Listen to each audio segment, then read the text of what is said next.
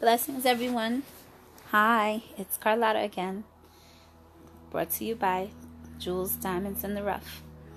I'm back again to continue my discussion with you on the history of kings and queens, and this will be part 2. So let's get started. Again, I want to say this again, and I know I keep saying it, and I think this will be my last time mentioning this.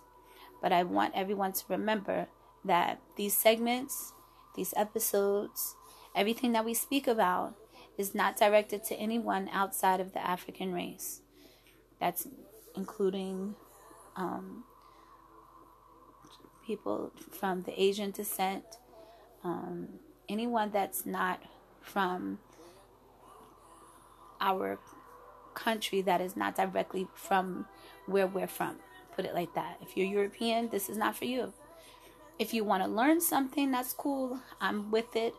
I'm all for you to learn and hear what we have to say, but this is our history. And I'm sharing our history for my people, not for your people, because you have your history. And so if you think it's reverse racism or whatever you think it may be, I'm sorry that you feel that way. I'm going to take that back. I am not sorry that you feel that way.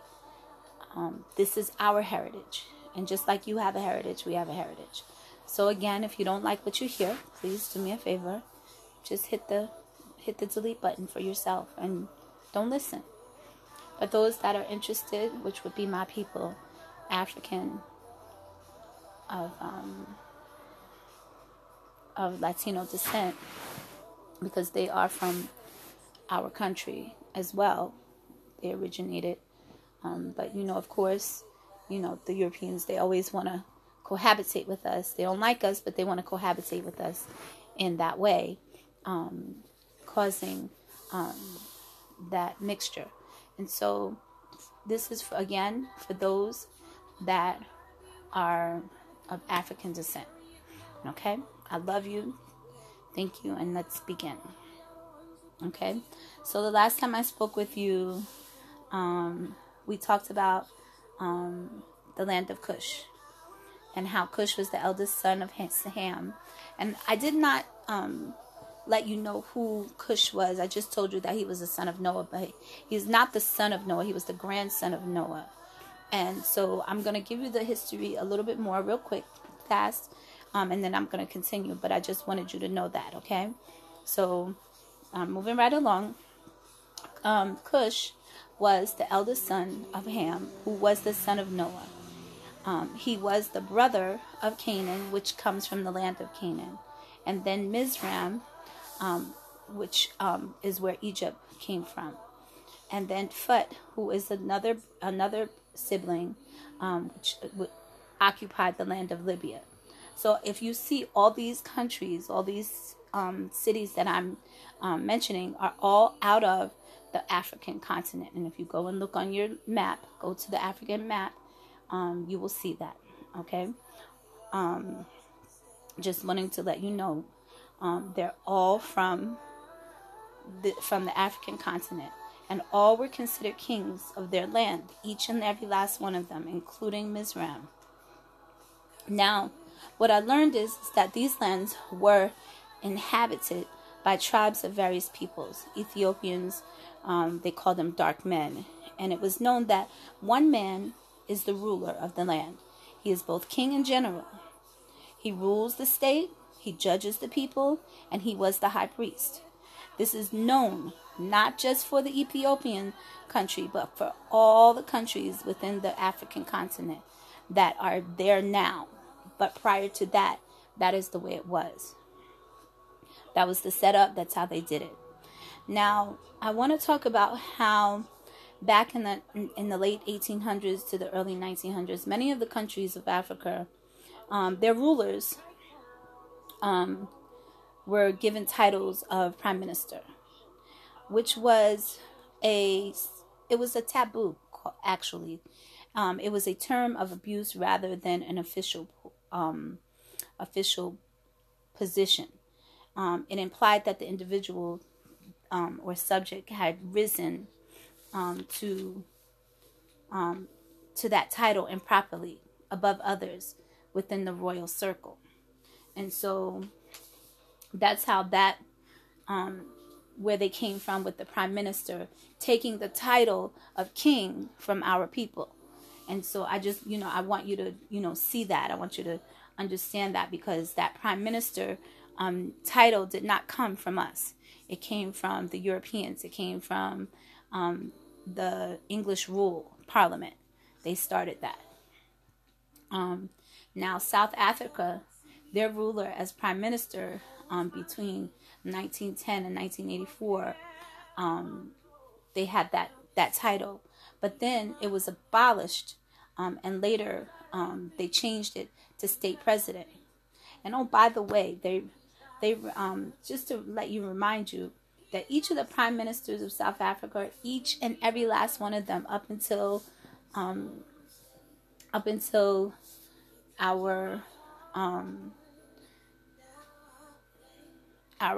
leader, our South African leader, the first black leader, and I can't get his name in my mouth right now, so please forgive me. But just know that each and every last one of them were European.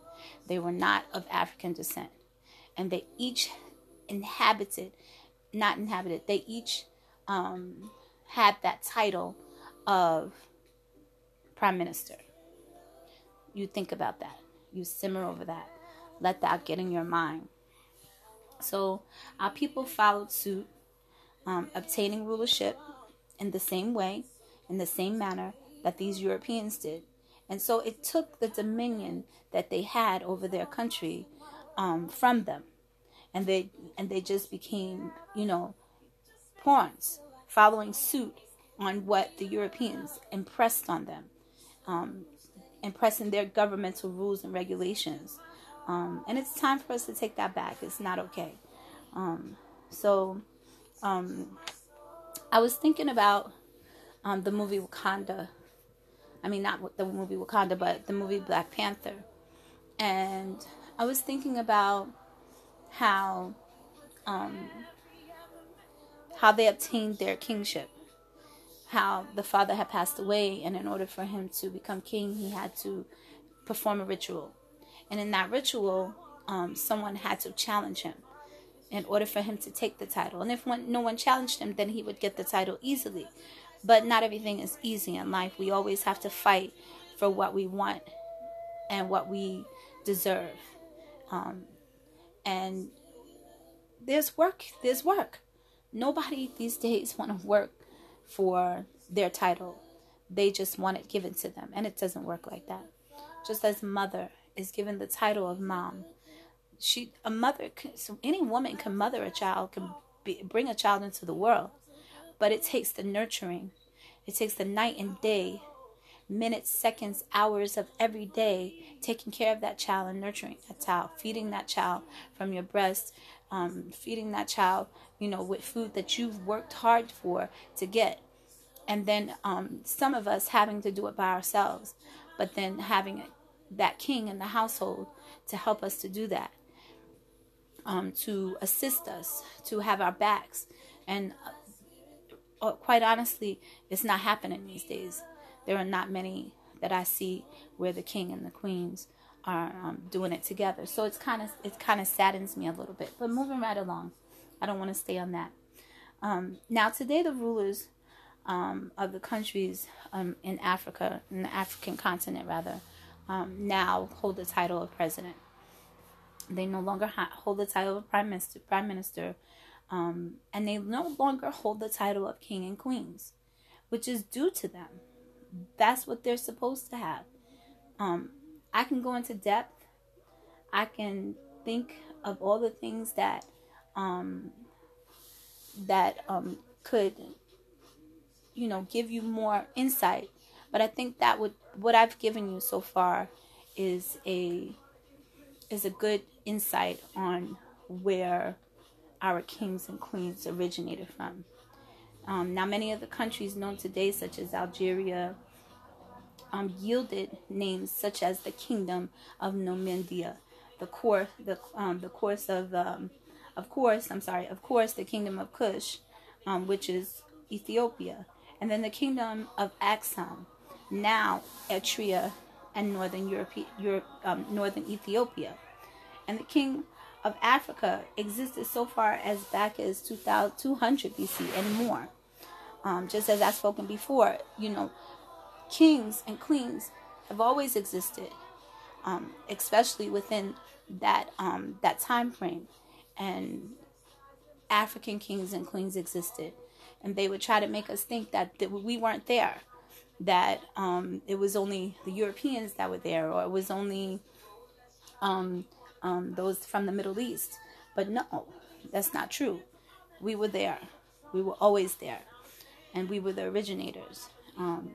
So I just wanted to share that information. I didn't want to go too far past trying to get to my next segment, which would be the queens of Africa, rather queens period, where they were originated. And of course, we know we had Queen of Sheba. So if we had Queen of Sheba, you know that there were queens that existed, because if in order for a king to be a king, he got to have a queen.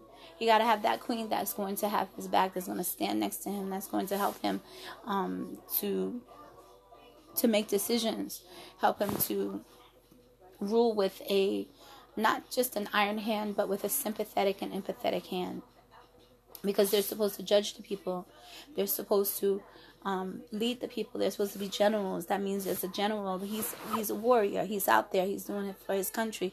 He's fighting for his, not just for his people, but for his queen, who would bear him children to bring him the next king. So we know that kings existed as far back as biblical time, 200 BC, even now to this day. And I want to come to that portion of my research. And what I found out today is that kings and queens, they do exist today. They still do, but not in the vein of being a ruler of their country.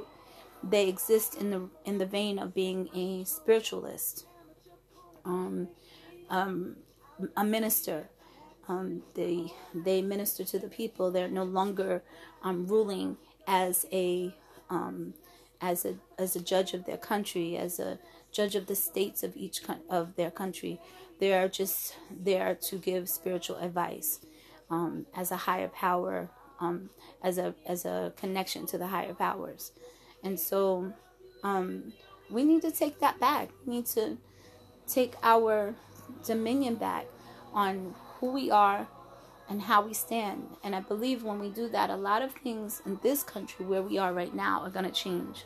A lot of nonsense that is coming at us will change. We have to change how we stand as a people. First of all, in Africa, in the African continent, in that time frame, and I don't know how it is now. I can only go about back then. They stood together. They stood together. They fought together. They were warriors. They covered their people. They made sure that their children were okay. They made sure their family members were okay. They did not fight against each other. Now, yes, we had slavery come along, but in a time frame where, the Europeans came and they had something good for them. They thought it was better. They didn't know any better. They got, some of them got itchy ears and eyes. Their eyes became bigger than their stomachs, and they thought, I can do better for my people if I do this or if I do that. They made it look good. They spoke to them. They beguiled them, and they didn't really know any better. It's just like, back in biblical time, the Israelites, they were just so stiff-necked and hard-headed, not wanting to listen to God and do the things that He required of them. And so this is why we're here. We're in this place right now where we don't have our titles. But it's for us to take the titles back. It's for us to give each other the titles. I speak to my children that way. I call my daughters queens. I call my daughters that live outside my home because they're married with children. I call them the queens of their homes. I call my daughters in my home princesses. I call my sons princes because that's what they are. And I raise them to be future kings and queens, to stand firm in who they are, to have dominion in everything they do, their education, their whether they love sports, whether they want to be a teacher. I have one that wants to be a teacher. You want to be a teacher, but this is how it has to be. You have to have dominion over your classroom. You have to have dominion over your students. They have to respect you, just like as a king or a queen earns the respect of their people. So if I'm saying the wrong things, I truly, truly want you to inbox me, say, Carlotta, some of the stuff you said doesn't match up. I have something that I would like to share and add to it. And I'm all for adding and sharing anything that you have, even bringing you on the cast so that you can share it with everyone, and we can post it and get it published and get it out there. The reason for the history of kings and queens is to share the information so that you will go out there and share it with someone else, so that you would go out and empower someone else, empower another queen, empower another king to be who they are, and who they're called to be the title that they were given as children of Africa and descendants of Africa, because that's where we come from. I thank you for listening. I hope to hear from you guys. Again, inbox me. I'm on Messenger, Carlotta Anith Williams Watts. You can messenger me. I am on Facebook. Just send me some information if you feel that what I say is not accurate. Again, I'm going to be back and I'm going to have a guest. I'm so excited to have him on. He's going to come and he's going to share his views. I'm excited because we kind of clash on our views, but I'm sure that we're going to be able to come to a happy medium and talk about some good stuff. Thank you for joining Jewels Diamonds in the Rough. God bless you.